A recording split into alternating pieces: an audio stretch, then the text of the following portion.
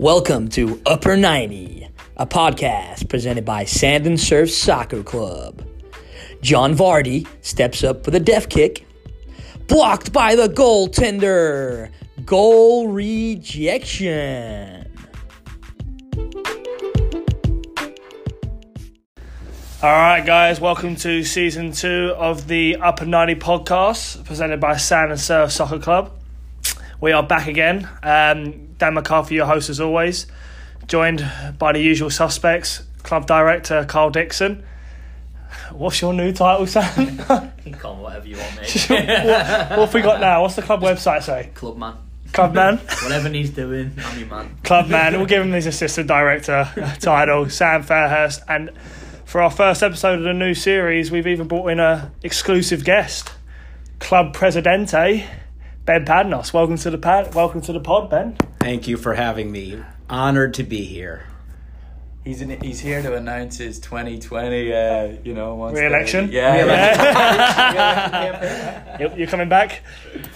So very excited to kick these things off. We're going to go straight into what's happened. New year. We've had the Christmas break. Tryouts have happened for our club. We'll get into that a little bit later. But a lot of changes at Sand and Surf Soccer Club. Exciting things for our listeners, members, parents, players, coaches alike. Probably the best man for the job, Club Director Carl Dixon. Maybe want to give us a quick insight into what's changed, what you've introduced, what's going on.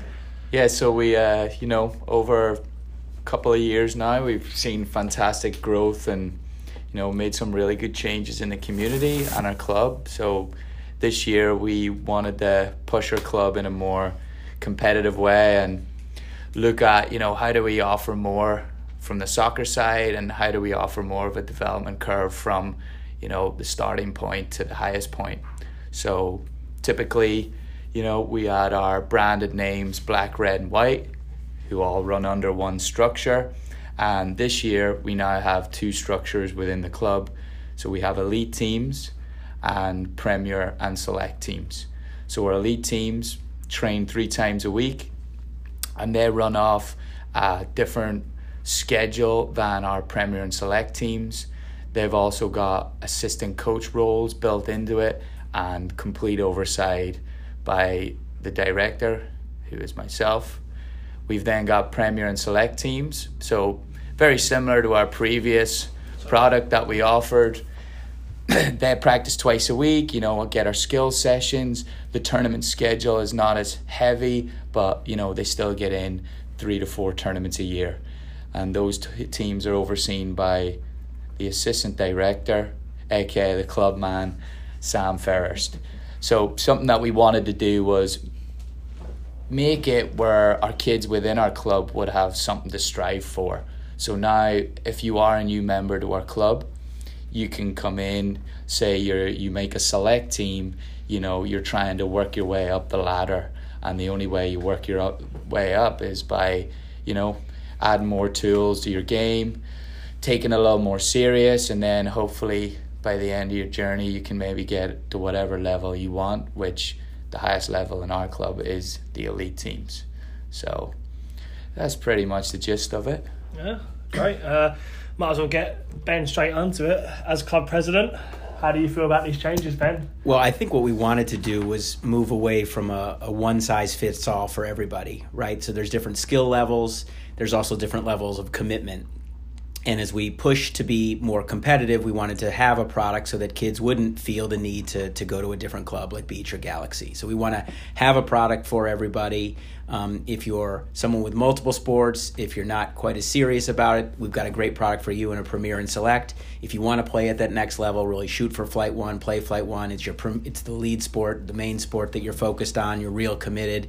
You want more soccer. You want to play 3 days a week. We've got a product for you as well. So the numbers of what I can speak to from going from early tryouts and rolling out this new structure, really speak for himself. We have 30 teams plus 2 kind of development teams for the 2012, 32 full teams, over 400 kids. It's a record for us in kind of this new regime since there was a split off maybe 6 years or so ago.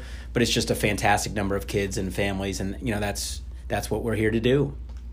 Fantastic. Sounds like all positive. I mean, we might as well get the club man involved, seeing as you do, everything in the club. We'll get you involved, right? Go on. Yeah, so not really much to add. These two pretty much explained it all I'll add is we did bring in some new coaches. We brought in some new teams. The only thing we weren't able to bring in was a new host for the podcast, but we're still looking. If anyone's got a few hours on a Monday morning, let us know. I actually got an email from a member in the club. Jeff Brown said he wanted to host, and he's got a really good Southern English accent. So is that Jeff Brown who drives a Toyota Corolla? Hey! No, Jeff Brown, who he's leading the way on Brown Field, that field. The new Dorsey Field. So anyway, going off the obviously wonderful host that we have, let's go back onto the new staff, Sam. Let's talk a bit more about that, shall we? Who do you want to start with? Your buddy, right? One of your friends, one of your college buddies into the club. Great coach. So we added a second Lopez, Edison Lopez, goes by Eddie, from Brazil. Eddie's a guy I played in college with in Ohio. Very good soccer player. He was recently back in Ohio coaching the college team, and then he moved to Santa Monica, found himself a wife, and decided he was going to set up life in California, which I don't blame him. When he did, we were able to get him in to come and work for the club, which is brilliant. Fantastic. I mean, maybe we can shoot over to Prez to talk about a little bit about Toledo. I know who coached Toledo. Maybe you can give us a good insight into her. Sure, awesome. Well, I mean, one of the focuses I think I have and on the board is we want to show the parents that we're just as committed to the girls' side of the house as we are with the boys. And we brought on this awesome coach. Anybody, we can Google her and embarrass her and see how good she's got. A bunch of videos on YouTube about what a baller she is. I think she'd give you, Dan, a run for your money out on the pitch. Yeah, possibly. She's Brazilian, so she wins. Yeah, so Toledo Pereira, coach. She's a new 3-team coach. In one of the reference checks I did, I spoke with someone who was on the women's national team, and she said, "I don't give out compliments easily. You've got yourself just a fantastic coach." So thrilled to have her. What's she doing? The 05s, 06s. What's her third team? She's 09s. It's just awesome. I mean, she's going to be a great coach and brings intensity. She's soft-spoken, but I think she speaks softly and carry a big stick. Yeah, no, great addition to the club. I echo everything you just said there. And finally, not to be forgotten, the Southern man, Aaron Kendrick. Maybe, with your affiliation with Marlborough High School, you guys will coach together. Carl, you can give us a little insight into Aaron, a.k.a. the Wally with the Brolly. Yeah, he's a DJ, and I met him on a night out. Got working with him at the school. He's very relatable to what we expect in the club. He worked for a coaching company, he was mostly based in the Valley area, and he's fantastic with really every age group, good personality. He's from Essex, right? Or just outside Essex, so he's Bournemouth, isn't he? It's nice to have somebody who's from the south of England with actual personality in the club. And he's a perfect fit, gung-ho. I think a lot of people will see him around. He's going to be working with the 2012 age groups, which we're very excited about. I think that's going to be a great introduction to the club, just having someone very outgoing, smiley and excited. So, yeah, good addition right there. Fantastic. 3 good additions to the club. We're not missing anybody, right? Well, we are. We're missing some people. What about the people that left, Carl? Do we want to talk about that? Or no comment. Prez, anything on that? No comment. I know the club now has got something to say. He's always got something to say. Sam, do it for the listeners. This would probably be a good time to just remind everyone that I used to live in Florida. But yeah, other than that, no comment. No. So all exciting times ahead for the club. Lots of changes, positive changes, heading into a new direction with the club. How about any teams that are needing players, maybe, or anything we need to add at that, Carl? Any more advertisement for the club? Anything we need to push forward as we head into this new direction? Anything that the listeners maybe want to hear? Before we get to the parent questions later, maybe something we could say to we're still, echo what we've done. Our GO6 age group with Toledo, I know she's going through a few players right now, but we're still looking at a few players there. There's opportunity. We've also got opportunity on our boys 2010 Select 2 team, so anybody out there who's looking some good coaching, in a kind of nice and relaxed environment, there's good opportunity there, and everything else is pretty set. Well, that's one more coach. Oh, Ben, you're right. Yeah, that's one more coach. That's a special announcement that only got finalised, really. Just Deadline day deal. the pink slip went in just before the deadline, didn't it? Jim White flew into. Yeah, Yeah. that was the last bit. Do we want to save that for episode 2, or do we want to get it cracking now? Yeah, Big announcement. Let's save it. Let's Save it. Yeah, we'll save that. We might Yeah. get him in to have a chat, Big guest, grill him. Graham. Yeah, we'll get him in. Official announcement. Expect a picture of the club scarf coming up on the Instagram soon.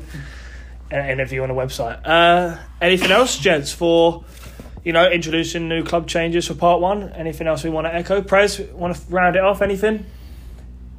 I'm just excited for the season. Are we going to talk about the tryouts, or is that part of section 1? Oh yes, we can talk about that. Say let's that. go. We knew you were here. Well, there for you a go. reason, Well, no, Prez. it was a real interesting conversation. It was, they were probably the most heated discussions that we had, both in the board meeting as well as, kind of with the management and staff. Management meeting. Yeah, in the management meeting. I mean, do you? And we did something a little bit unorthodox, taking some risk in doing tryouts early. The thought process, from my perspective, is that there's so many things in calendar year that it made sense, and it was as we pushed toward trying to take things a little more seriously, especially at the elite level. We felt that having a head start on some of our local competitors, having it early, and maybe have us the ability to make some tougher decisions, right, with kids. If we're going to move kids up, if we're going to move kids down, if we're going to not invite kids back at certain things, which are gut-wrenching decisions for you guys. I mean, I know how hard it is, but to take it to the next level, you sometimes have to not just be the nicest club in the world. You have to make tough decisions. So we did this, and we went early, and we surprised a lot of people, but it had 2 effects that we thought would have. Is we got all the kids that we thought were going to come back came back, right? And it got even more kids. I think we had something like 90 to 95% of our kids who registered showed up, where historically when we do it late or at the same time as, say, a Beach or a Galaxy or Strikers, we might have 60 or 65 kids show up who register. So the end result for me, thinking community-wide, of having over 400 kids in our club, building from the back with our 2011s and 10s, and even putting together kind of club-light teams at the 2012 age group, is a reflection of going early, kind of going for it, having really great organization, really great communication, and hopefully it leads to kind of a long-term, really healthy, strong club for Sand and Surf.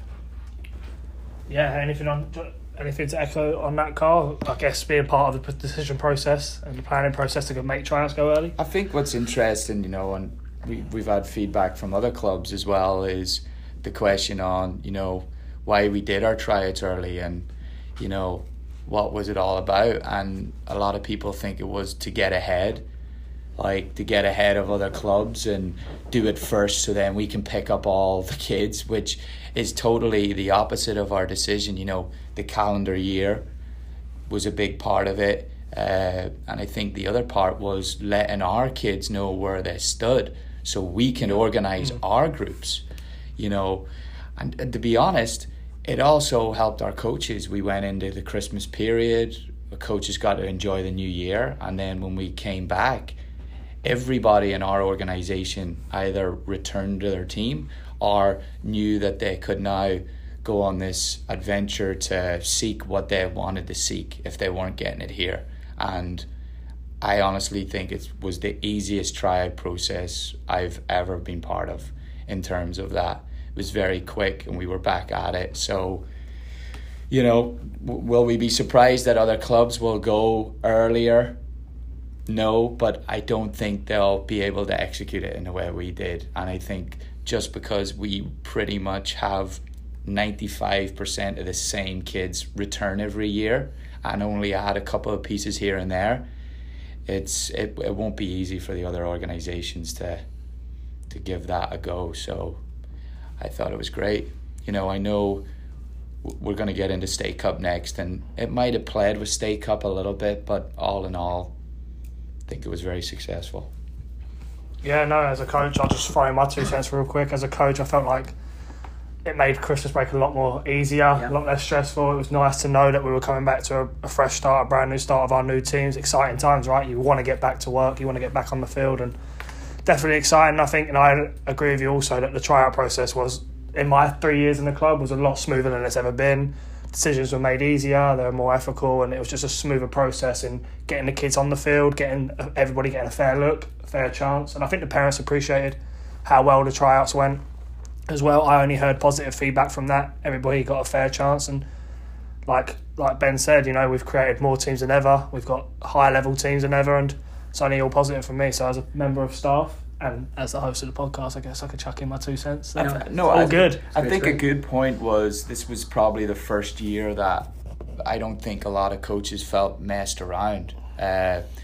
You know, right, with the game that of tryouts at competitive clubs and half commitments. Exactly. And things like that, right? I think where we said let's just tell everyone where we stand, and majority return anyways. Yeah. Those 1 or 2 that did want to go elsewhere really were honest with us, and that's all you expect going through the tryout process. Like, if you are looking for another club, tell your coach, talk to the director of that club, get the advice. And there's an environment built around tryouts sometimes that's, I don't know, it's fickle and it's sneaky. It is. And this was the first year where, you know, we offered a kid a spot maybe on our elite team, and they said, you know what, we can't accept, we're going to have a look at the other tryouts. And great, now we know what you guys are thinking, and guess what, we're going to look at a couple of kids off that group and maybe promote them up. Now it creates more opportunity. So I think that was definitely the key point for me.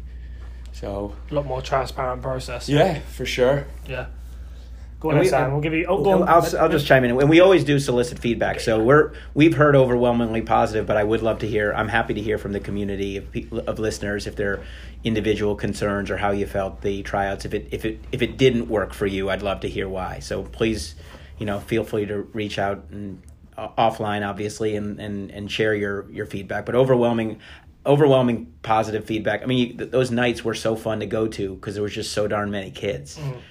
They weren't that fun to organise. Yeah, they're right. I'm impressed that you guys are calling it so organized because there were so many kids. 700. Yeah. I mean, we've just never had numbers like this. It was just awesome, and it was because we went early. It was because we did have a first shot, but it's also a testament to what we're building in the community, the red training jerseys, you know, our commitment at Village Field, having local fields, like the continued work that we do with the summer camps, our winter development program, our organization, our communication. It really, you know, I'm not just our rockin' podcast. It's not just patting ourselves on the back, but I really do think we're doing a lot of things the right way, and we're becoming kind of the no doubt go-to place for club soccer for Manhattan and Hermosa Beach.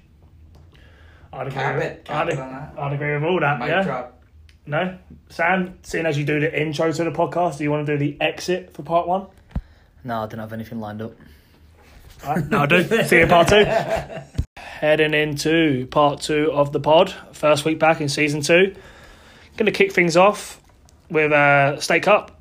Going to talk about the approach that the club took, the level of State Cup, maybe some coaching and parent experiences so far, and just a kind of a whole general outlook and roundup on State Cup so far. The approach from the club, maybe we can go with Sam on that. Kind of where we're looking at as a club from the calendar. Yeah, we're going to get you in, mate. So the club's approach to it, how it fit in our calendar, things we changed, our outlook, our mentality, how we looked at it this year, maybe different as club man. Go ahead, my friend. Yeah, well, it was a little bit slightly different approach this year. Usually it's the end of the year tournament and it's kind of what you build towards. This year we kind of flipped that and it became a start of year tournament where you kind of use it to get to know your new team, and it just kind of starts the year off straight into a tournament. For my 2 teams, my girls 2010s played in it and my boys 2010s played in it, and it was pretty good. The level was okay for us. It was just nice to we did a couple of weeks of practice and then get on the field and play some games. It was nice to see what the boys were all about, and the girls as well. The boys is a little bit different because I added 6 new players. The girls, I added 1 new player, so the team was pretty steady. But yeah, it was just good to get out there right away and not have to wait till kind of middle of spring for you to have an actual game.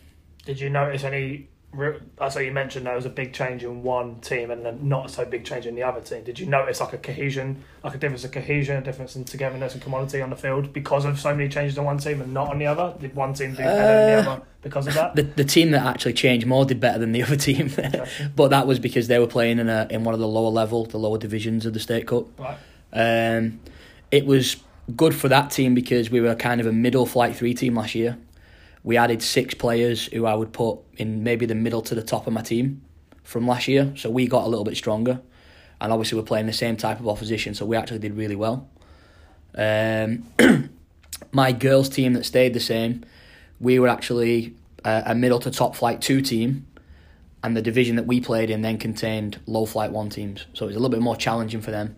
Still good to play against those teams and see where we're at. But kind of 2...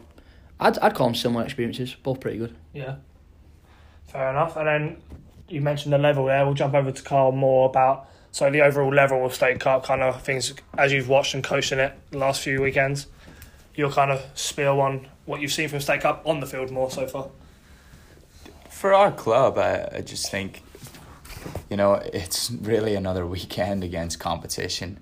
For me as a coach, Man City Cup, Surf Cup, Swallows Cup, whatever cup it is, it's just an opportunity for the kids to get to play games.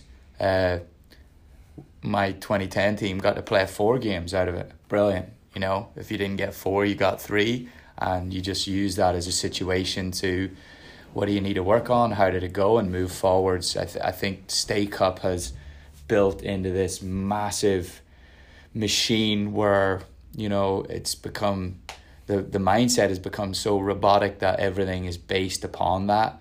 And really, is it? The 2010 team who wins State Cup, what happens after that? More than most times, they're not even a team a year later, So I think as a coach, I just focus on it's a chance to get competition. It's a chance for the kids to play. You get to go away with a weekend with each other. I think that's super cool. You get to hang out with the families. That's even better. And I think if more coaches, families and teams approach that, you'd probably see a better level game being played out on the field. I think what's interesting about State Cup is because it's all different leagues that get to enter it, you get to see a definite different style of teams, which I think it's kind of good and bad. So the 2010s have the build out line and they have all that, and definitely I think SCDSL really do focus on trying to push that through, and a lot of the teams do play the build out and try to play this build out style soccer, but the teams that were maybe in the Presidio League and satellite teams just worked around it and played very direct, and the game that they're looking to try to teach at the younger ages isn't happening. So obviously that's a bad thing, but the good thing for the kids is they get to adjust their game and see play a different style. So when someone's building out of the back and passing and it's all in front of you, it's kind of easy to keep your shape in that. But then when a team's launching bombs at you in your box, it's very hard to handle. So the kids have to adjust their game, figure that out. So it's just interesting that getting to see the different styles, the different levels. I think as well, getting to see the reactions of fans. Like this weekend, my 2010 team played a club called Dynamo. They were very talented, and it was fun to see. And every time the team scored a goal, they actually had a chant. Like a rehearsed chant that went on for 30 seconds, and it was quite funny but also quite annoying. But it just, you could see people are really invested in it, and the emotions are all over the place. The same chant as Dynamo Kiev. How many times did they do that? Might be the Ukrainian. How many times did they do that chant? Yeah. Couple times. Yeah, couple times, Yeah. 1 or 2 or 3 maybe. Yeah. I bet it's not as good as the Real SoCal chant. Oh no, it's better. They had a surely clap. It was Dynamo, and a couple of claps in there, and then there was an arriba at the end of it. There was all sorts. So I think one of my kids at one point said how do we get parents sent off? Because they were, the chant was coming out of bad parts of the game. But I just think that's a fun part. I think it's like any team, when you go to the big tournaments, like Albion Cup used to be, Man City Cup, like it's a cool experience. But I think if people approached it more as it's 3 games, we're working on this stuff, they're under the age of 14, 15, you know, they're not looking at college right now, it's just all development, I think it would be an even better weekend. So that's my thoughts on it. Did you notice, so you talked about different styles of play with the different leagues, so you mentioned a couple of leagues there. Did you notice, because I know you watched older games, I know you coached a younger team only, but you watched older games from the other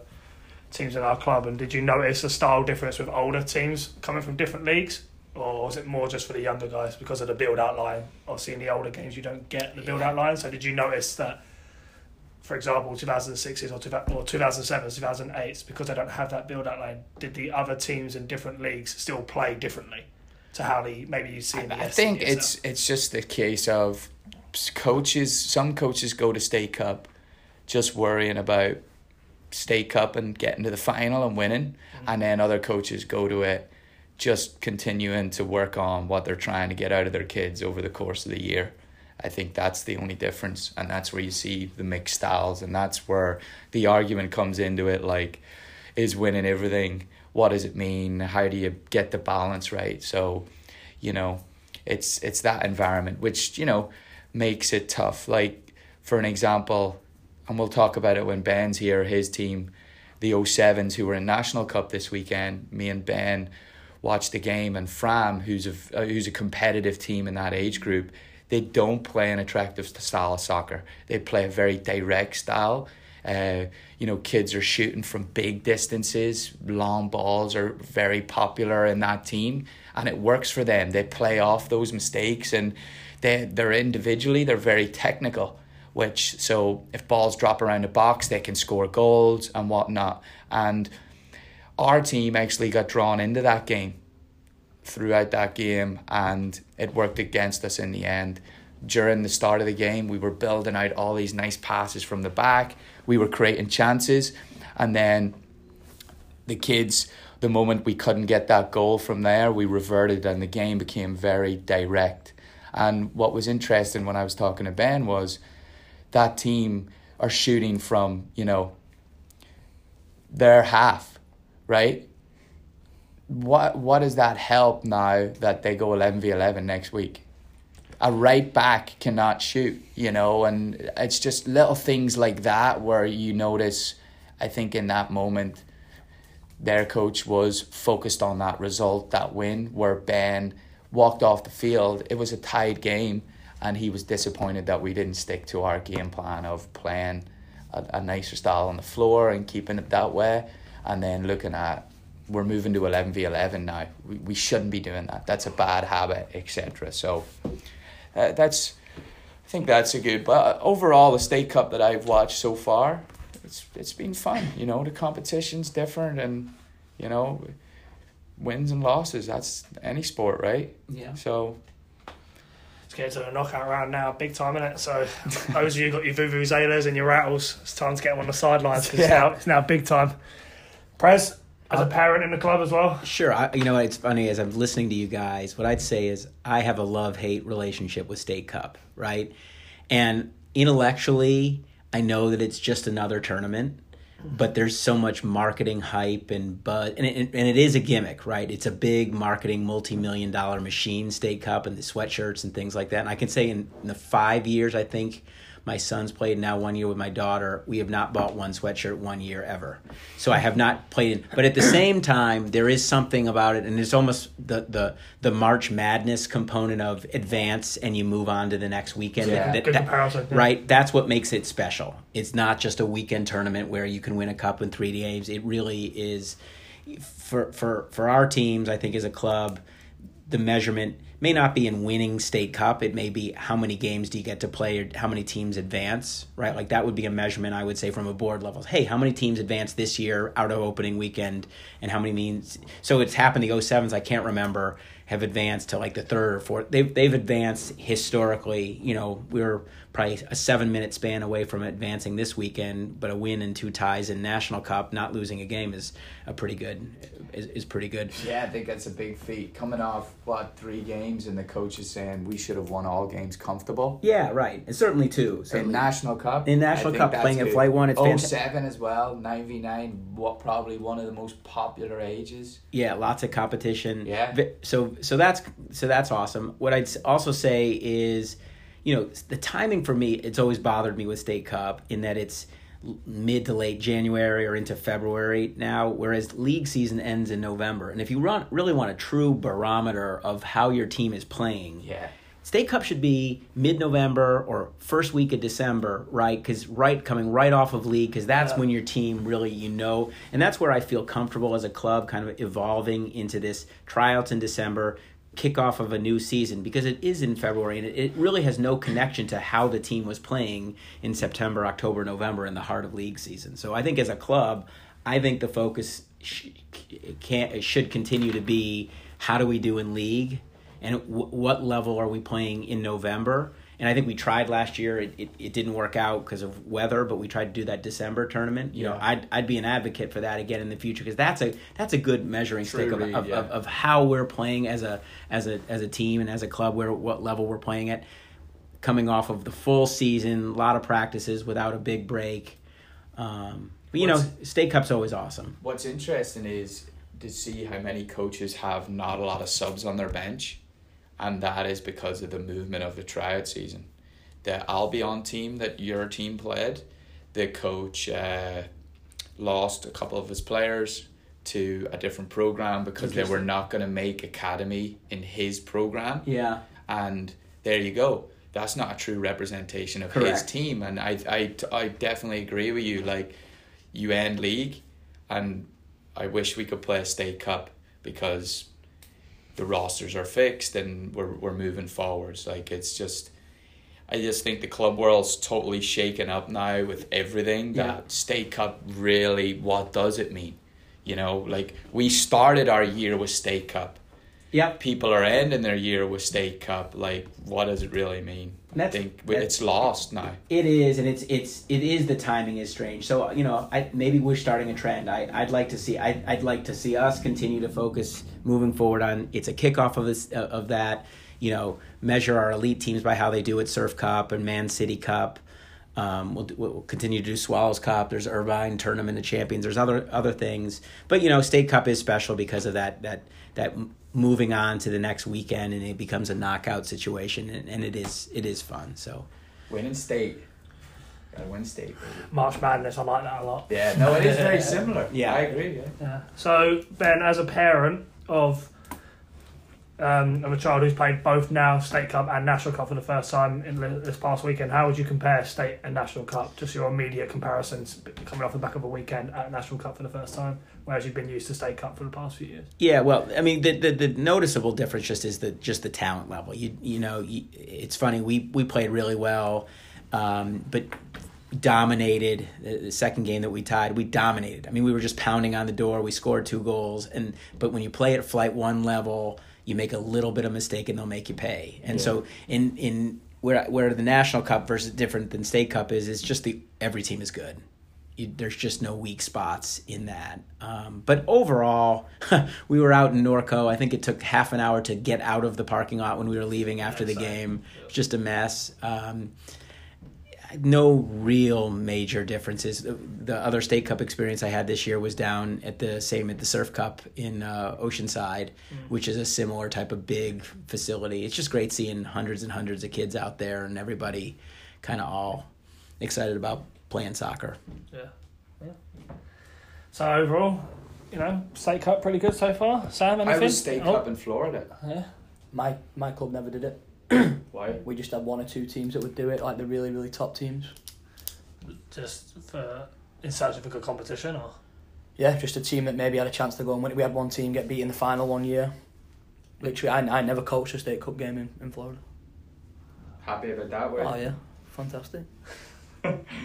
Well, yeah, the levels is always a hard thing at State Cup that you run into because said it. yeah, right. So if you're a Flight 1 team playing at that level, that's fine if you're at that level. But if you're a mediocre Flight 3 team and you're playing against competition of good Flight 2 teams, or in our case, we're a solid Flight 2. The girls 2010 team's a solid Flight 2 team, but you're playing kind of lower level Flight 1s. The competition level of there can be big disparities, right? Whereas I think it's hard to get accurate flighting at the lower levels, especially Flight 2 and Flight 3, right? If you're a weaker Flight 3 team and you go to State Cup, you might not score a goal all weekend because you're playing Flight 2 teams that have been playing down in the Mayor's division, right? So, I mean, that's not fun. And moving forward, we got to decide as a club if we want to subject some of our, premier and select teams to just go and get battered, or choose another weekend where we can have really good flighted, accurate teams and be more competitive. Have a positive. Yeah, I think it's massive. I think that your comment on National Cup is exactly right. It's a true level. There's not much differences. You look at the score lines in some aspects. It's tighter as well. In presidents, governors, and mayors, it's all over the place. Mm-hmm. Like, it really is all over the place. I watched a team past weekend. It wasn't our club, 09's boys team, and this one team were fantastic. Like, the kids, and I don't know what the score was, but the parents weren't singing any chants. I think it got past that point. And the coach was walking past me after, and I just was like, hey, where are you guys from? And got talking to him. I was like, why are you guys playing in governors? Like, your kids are good. Like, and like, I'm talking, anybody, any Tom, Dick, and Harry's watching their kids practice would be like, these kids are like legit good. And he was like, well, we're a new team. Like, okay, well, that doesn't really, your kids are still good. You should know that. And then I was like, does nobody help you? And he just, to me, it didn't really he didn't sell me. It sounded like he played down. He played down intentionally.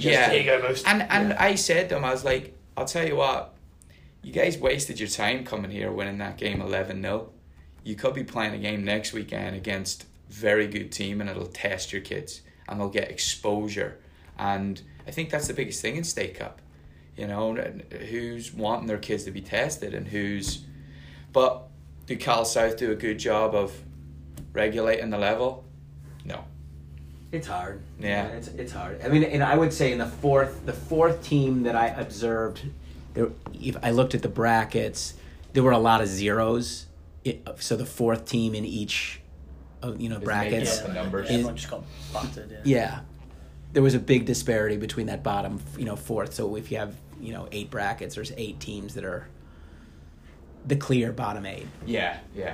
Which, hey, look, there's Huddersfield, Burnley. There's always a group at the bottom. Chelsea will be there. No, good discussions on State Cup there. I think that was I think we covered all bases there, right? I mean, just for me, 09's had a good weekend, very good competition. We played a very good team. We played not so good team. We played a middle kind team. So we got all spectrums of the soccer world there, and it was competitive. Results were good, which is not important. It's more about, like you say, it was a brand new team. I was very surprised how well they did for being a new team and coming together as a new roster and going to their first tournament. That's what it's about, right? Seeing where they fit, trying new positions, them having fun. They were proud of themselves. Parents were proud. So overall, from a coaching experience, pretty good. I don't think any coaches have had bad experiences so far, which is great to see. More important for the kids. So very good. Just quickly, we'll touch on this because I know we want to get to the parent questions because we had a lot sent in this week. But community developments. Lots going on in the SoCal soccer scene, as always. Hotbed of talent, hotbed of coaches, hotbed of clubs. There's a lot going on. Some big moves have happened over the last few weeks. Carl. Dan. Currently wearing my glasses, getting ready for this press conference. If we had a video option, I'll definitely bring it to you, but we don't as of now. Stay tuned for that. As club director, you're probably exposed to more news, meetings, changes than any of us. So some things that you've seen change or new upcomings in the community of SoCal soccer. Not much going on really. I think what do you want to hit on? A certain brand of metal, maybe. I heard there was Aluminum. I heard there was a competitive club that had some changes. Well, look, number one in our area, there was a Paddy Adores, which is no longer there, which we're happy to announce. Again, we've become the one and only club in Manhattan Beach. So Thanks for coming. I think there's been a lot of changes. We've seen a lot of changes from coaches from club to club. Myself and Sam had interactions with the director of strikers, and how many coaches did he say? 8, I think 8 on. 8 coaches left this club. Of and strikers? Wow. Yeah, Wow. so a lot of turnover there. But he hired some new coaches and gets back on it. And then the big news of Galaxy Boys, something going on there, and a new club called Steel United. So, look, for me, it's more games for our kids. That's the way I look at it. There's another team now that will get to play. It is what it is. At the end of the day, we are in Manhattan Beach. We're doing stuff in this community. Yes, we're focused on playing all the clubs and whatnot, but we usually don't really care what people are doing too much. So all I hope is that the kids all find places to play and things stay consistent, and whoever the guys are that's coaching for whatever clubs, they're all good and they've got job security. Very political message on there. Well played. Well, I'll just add. I mean, we're dancing around, but I mean, there was a big change at the Chris going in. That's why he's here. No. But I mean, I was doing a jig. You're President. No, there was changes, and I haven't heard the details, but it sounds like, Galaxy lost most of their boys' coaches and they went to a new club. And what I can say from a board level that we think about for parents is you are our customers, but I also have a really important customer, and that's our coaching staff, right? And what I think about this as a business.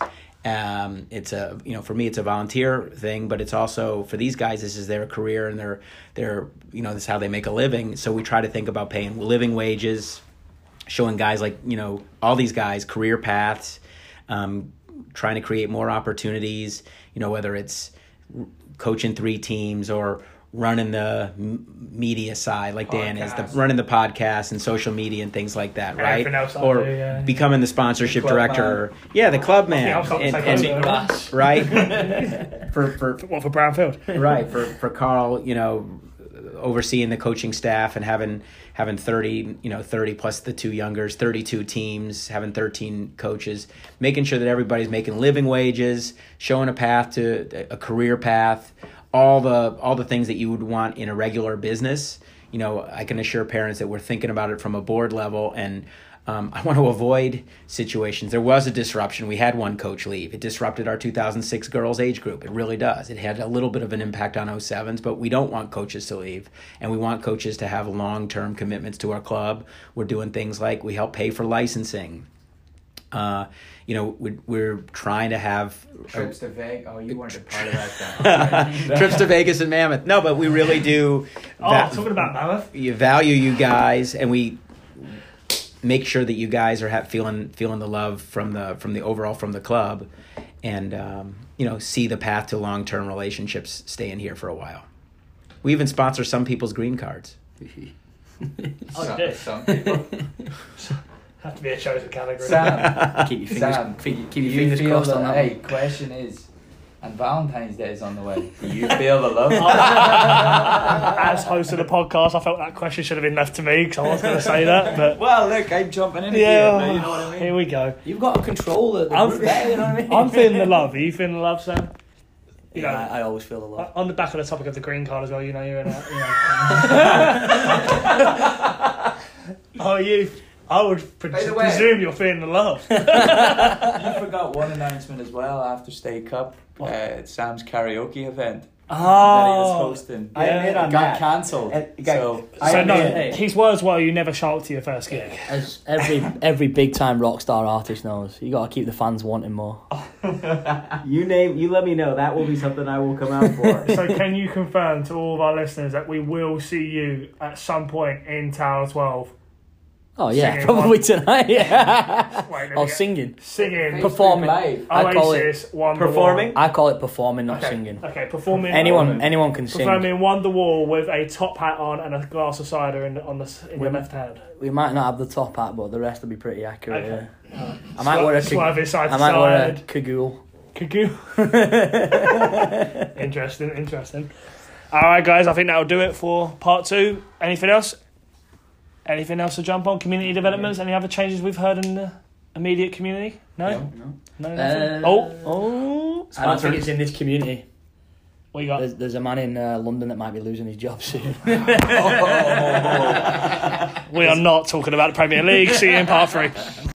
All right, final part of the podcast for this week. Parent questions. We had a lot sent in, so thank you to everyone who did that. We've managed to rustle up 4 for you, so we'll go straight into them. Question 1, gentlemen. What have we got? I've got to find it now. Here we go. My son usually plays striker. Now the coach has him playing defence, but I want my kid to score. What gives? Who wants to jump on this one first? Let's go, Sam. We haven't heard from the club man in a He while. hasn't spoke much. Yeah, we should be. Go He on. can go up and for corners, can't he? Is he a big lad or a small lad? I don't know. He needs to give us more information, don't he? We don't know. Dennis Irwin was small. He scored Typical goals. Man United reference. There it is. There it is. Sam, so let's dive in a little bit deeper here. Give some constructive feedback. Well, I mean, obviously the coach is putting that kid in defence for a reason. So maybe this kid's played forward all his life, but maybe this coach just sees something different. Soccer is very much an opinionated game. It's not like the usual typical American sports where you can kind of say, one player is better than another because you can look up some statistics. So I would just basically say this coach is seeing something in him that maybe other coaches haven't seen in him. And if it is a massive issue, just go and speak to the coach and make sure you're willing to listen to the coach's reasons for playing this kid in defence. Is there a beauty to the fact that you can notice a kid can play defence, which is not, the most admirable, or let's not say admirable, the most coveted position, doesn't get maybe as much of the joy and the headlines and the credit as the striker does scoring the winning goal. Is there a beauty to that? Like a kid who is... It's a team game, someone's he's got to do it, right? He's got a job to do to stop the goals, and someone else has now got the job of scoring the goals. So we can mention maybe goalkeepers as well, being the goalkeeper on the team. Yeah, people don't like to play goalkeeper, but you can sometimes be the hero, Yeah. Carl, anything on that? Yeah. I think this is the normal situation of you signed up for a team and a coach, and if a coach makes a decision, it's his decision. You're not the coach, and although you want a situation for your kid, the coach is only trying to do his best and make that kid as successful as possible. So, I think if it works for you, great, and if it doesn't, that's okay as well. So I think you just got to move on. It's a bit like, just to give you an example, my opinion, I think the Chelsea manager should be set. Anyway, moving on from that. As a coach, I'll go with both of you guys. Nicely rounded up. Ben, anything you want to chuck in there as a parent? When you see maybe your child or another child who you know very well, maybe has been on your son or daughter's team for a while and they're playing a completely different position as a parent, maybe what do you think? Or do you just trust the coach? I tend to trust the coach and leave it in the coach's hands. But I'd also say, I guess what I've heard, you guys know soccer much better than I do, but I always think about building from the back. And there might be more, like you said, coveted positions, scoring goals, you get the limelight and the press clippings and stuff like that. But, playing defense is a really important part of the game. Mm-hmm. So every position is important. Every position is important. Doesn't matter where they play. Yeah. 8, Playing- 9, 10, 12. Moving positions sometimes opens up a different opportunity for you. I can tell you a story of a guy I played In Florida. with actually back home. He'd been a forward all his life, and we were playing at the academy of a pro club. He was a striker. He got released So basically the club deemed he wasn't good enough to play forward in the Premier League. He was actually at the training ground clearing out his locker, and the first team were having like an inter-squad game, and they needed an extra player. So they realised he was at the training ground, told him to put some boots on, and they threw him in at right back. He ended up then being offered a professional contract and playing games in the Premier League as a fullback. So he was offered an opportunity just in a training game, did obviously a good enough job.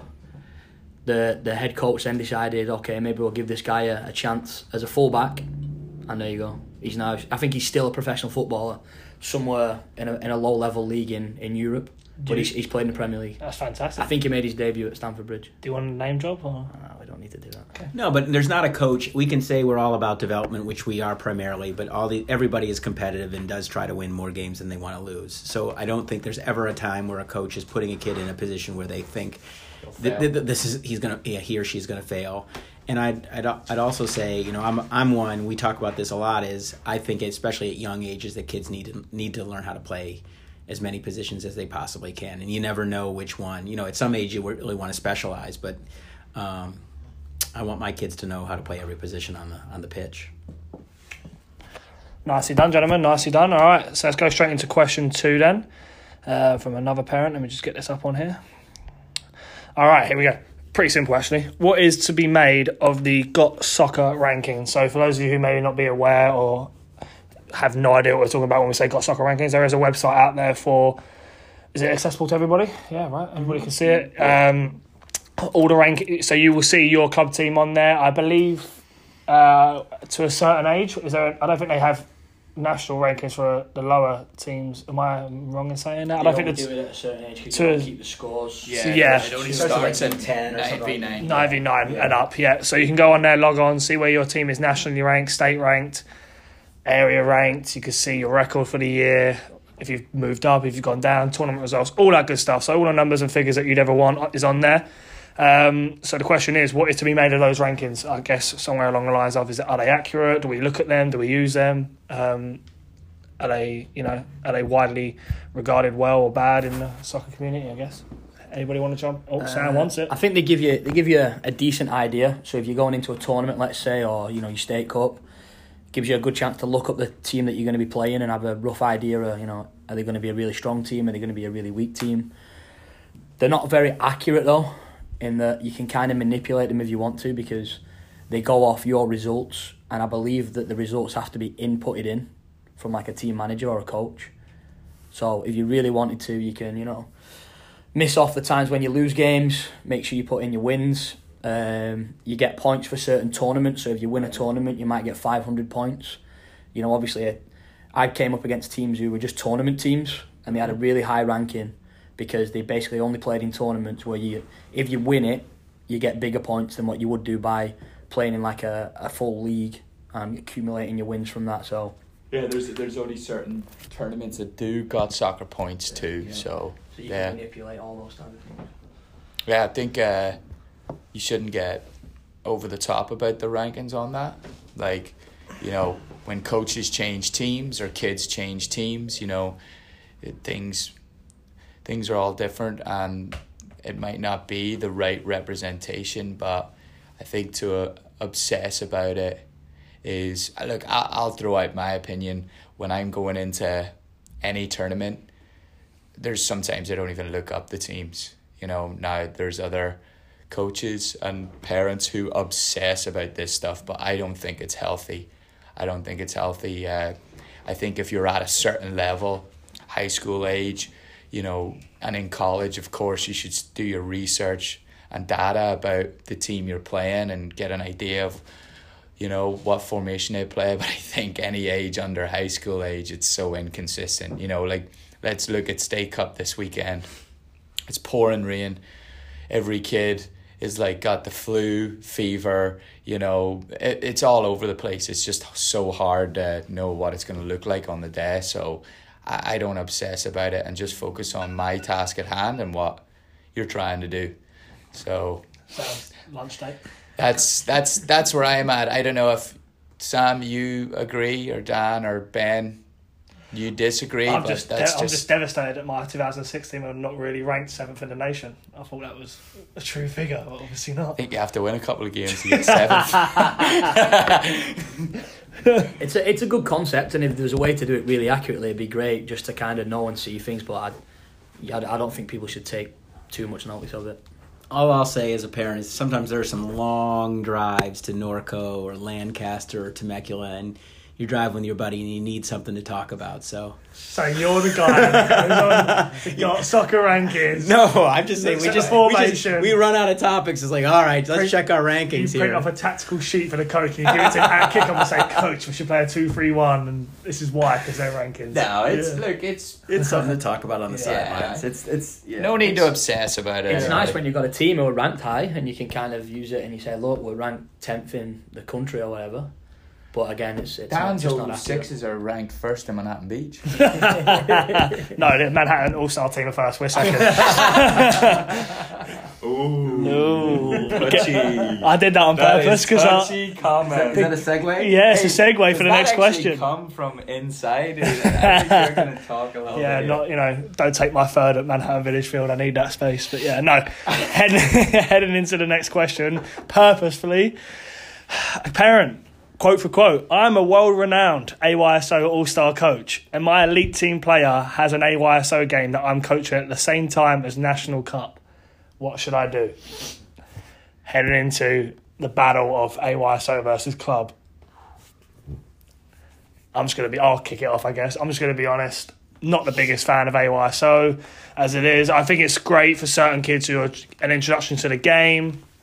Playing time, getting to play with their friends in a less structured, maybe in a less competitive manner. I think that's great, but I think when it gets to a certain point where you're playing in National Cup or even State Cup, or you're playing Flight 1 club soccer and you've committed to, which, it's not cheap, right, Ben, as you know, as a parent of a club, it's not cheap to play club soccer, and when you're putting so much financial, emotional expense and time into it, then you should be committed to that. And if you're struggling to find an answer to where you should be committed at a certain time, if it's a AYSO All-Star game or a National Cup game, then I think you need to reevaluate that, because I think that's a poor decision if you're thinking that you should be missing anything club-related at a certain age and a certain level for an AYSO All-Star game. Just my opinion.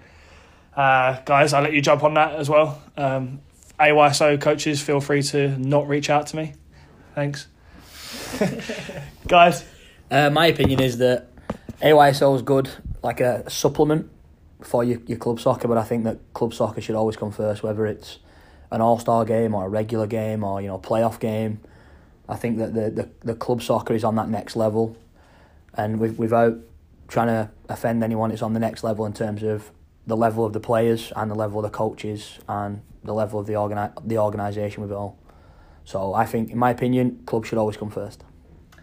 Nicely said. Probably said it in a nicer way than I did. I'm a nicer guy, that's why.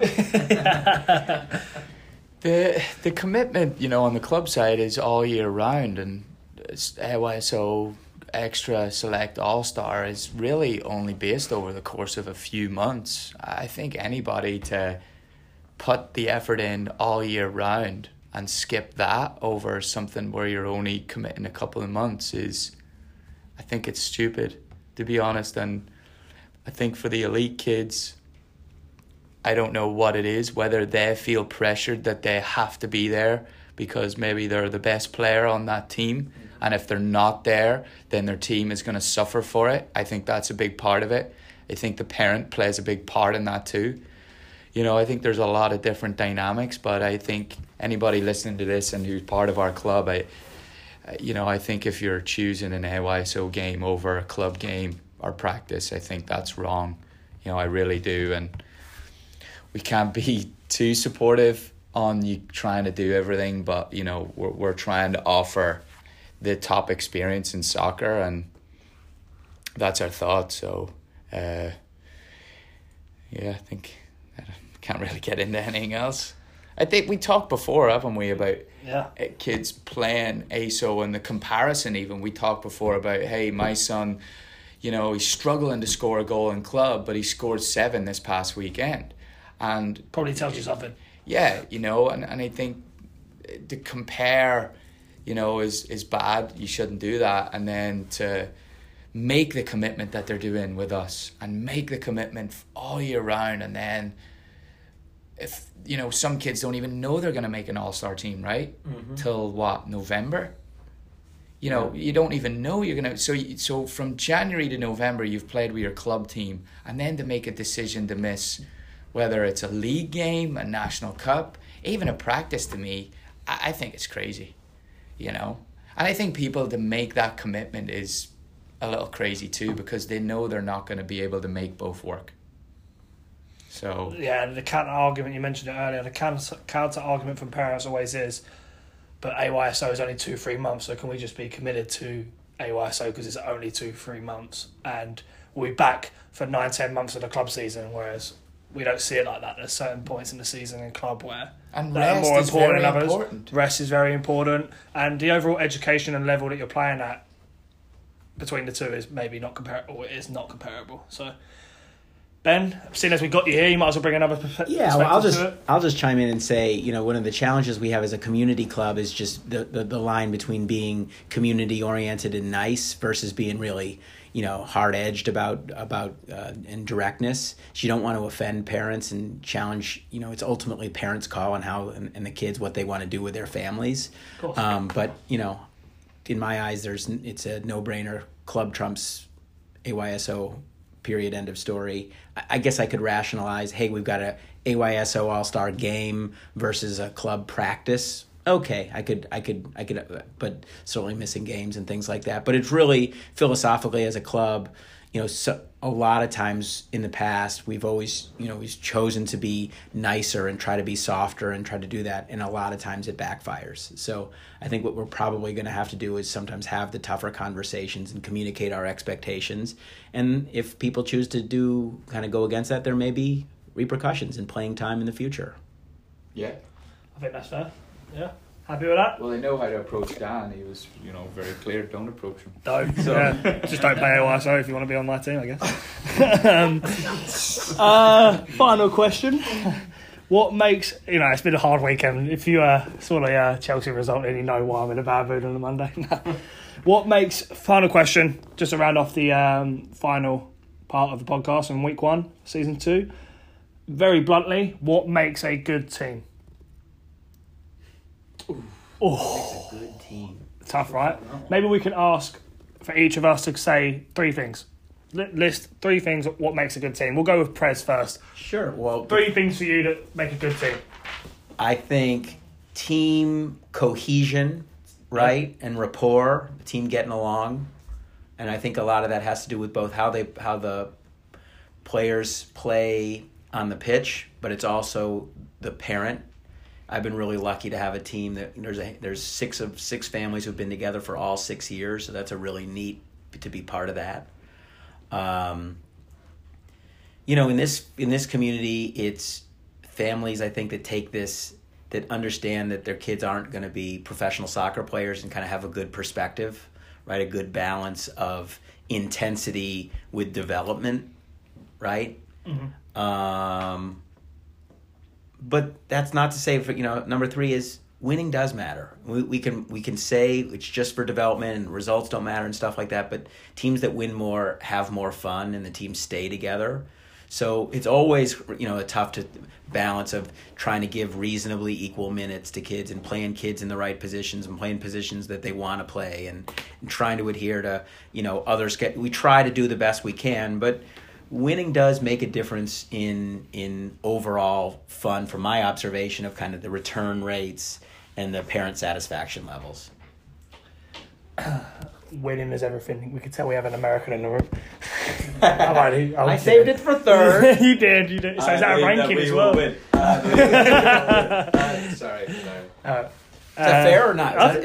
You can challenge me. Hey, you got to win, right? Your opinion. Yeah. Well, that's your team. Sam's next. Yeah, go on, Sam. Tough one. Can I say things that Ben said? Or we got to do 3 different ones? Look, we understand you coach his kids, but you've got to be your own person. See that green card application? It's funny, winning's number 1. So just do the reverse order of Ben's. I think you'll be good. No, I think you got to go with ability. You're going to have a good team, the kids have got to be good. I'll also put in hard work.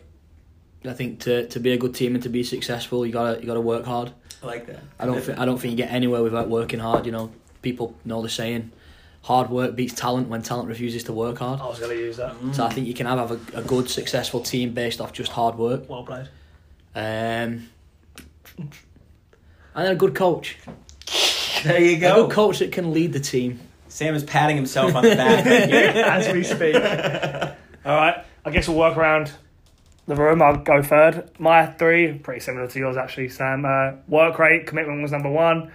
Team cohesion, taken from you, Ben, number 2. And then talent, number 3. I think you need those 3 things. I think they're the core values to creating a good team. I don't rank them 1 to 3 in terms of importance, I don't think. I think they're all... Really good at writing essays in college, weren't you?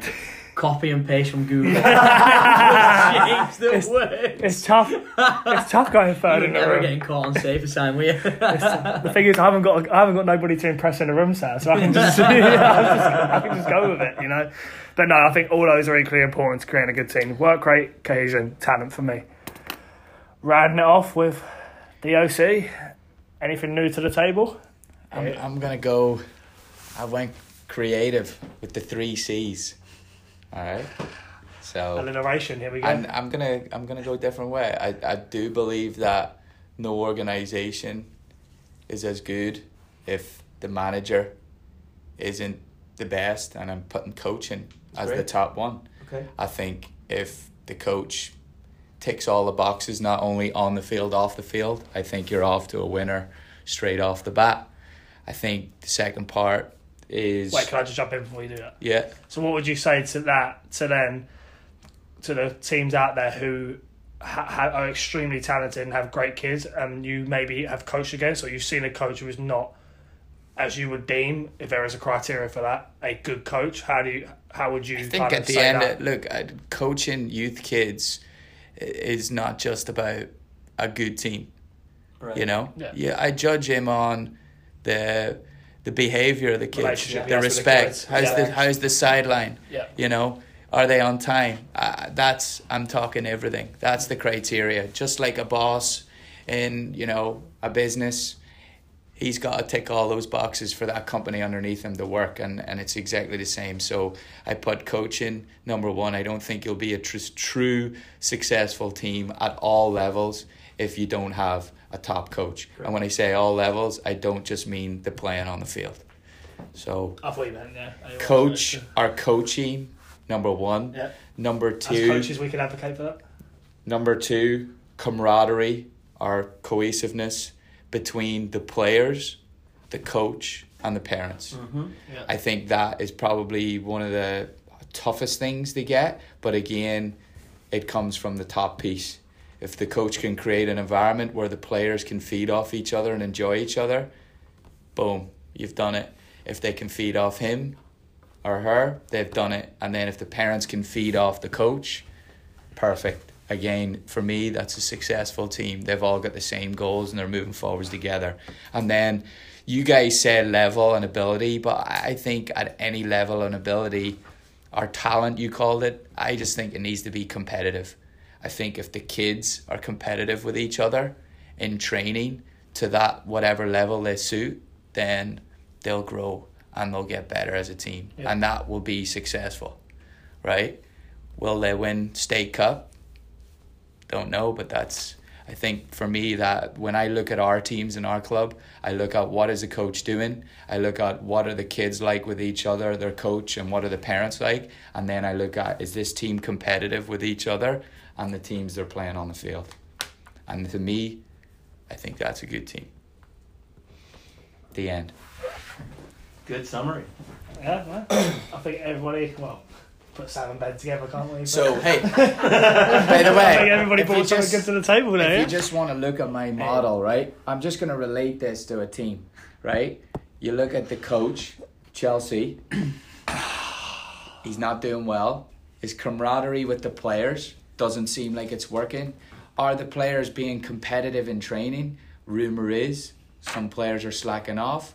And their last 3 results, Dan, are lost 4-0. Yeah, they had a win against the team bottom of league, which is a given, and lost 6-0. Ooh. Chelsea's got to take on the 3 C's, in my opinion. And when Chelsea finish above Man United at the end of the season, we will come back. I'm in big trouble if they do that. We will come back to this podcast. Hey, the 3 C's. The 3 C's. The 3 C's. Chelsea, I think. All right, guys. How are we going to round it off? Anything to finish? It's a pleasure to be back.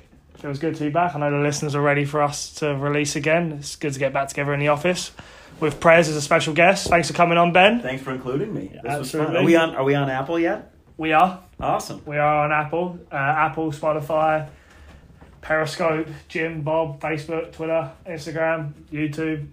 It's everywhere. What's our podcast got soccer ranking? Third. Yeah. Got to start climbing that table. Is that right? Behind Boys 07 Elite Premier, Boys 07 Elite team, because Ben's in the room. Their podcast is the best. Apparently the sideline over there is pretty good. And in second place is the Manhattan Beach AYSO All-Star team. Oh, jeez. So we're third, but we're climbing, right, fellas? And you're not going to use any goals. Carl, lasting thoughts? No, see ya. Have a good week. Sam? Be seeing you. Cheers, guys. And that's it. Week 1 in the books. Find it on Apple, Spotify, Anchor. I think are our top 3 platforms to get it on. Share it on social media. You can find it on our Facebook and Instagram pages as well. Sand and Surf Soccer Club. Check out the brand new website. We'll put a feature on there. And we'll see you guys again next week. Take care. Bye-bye.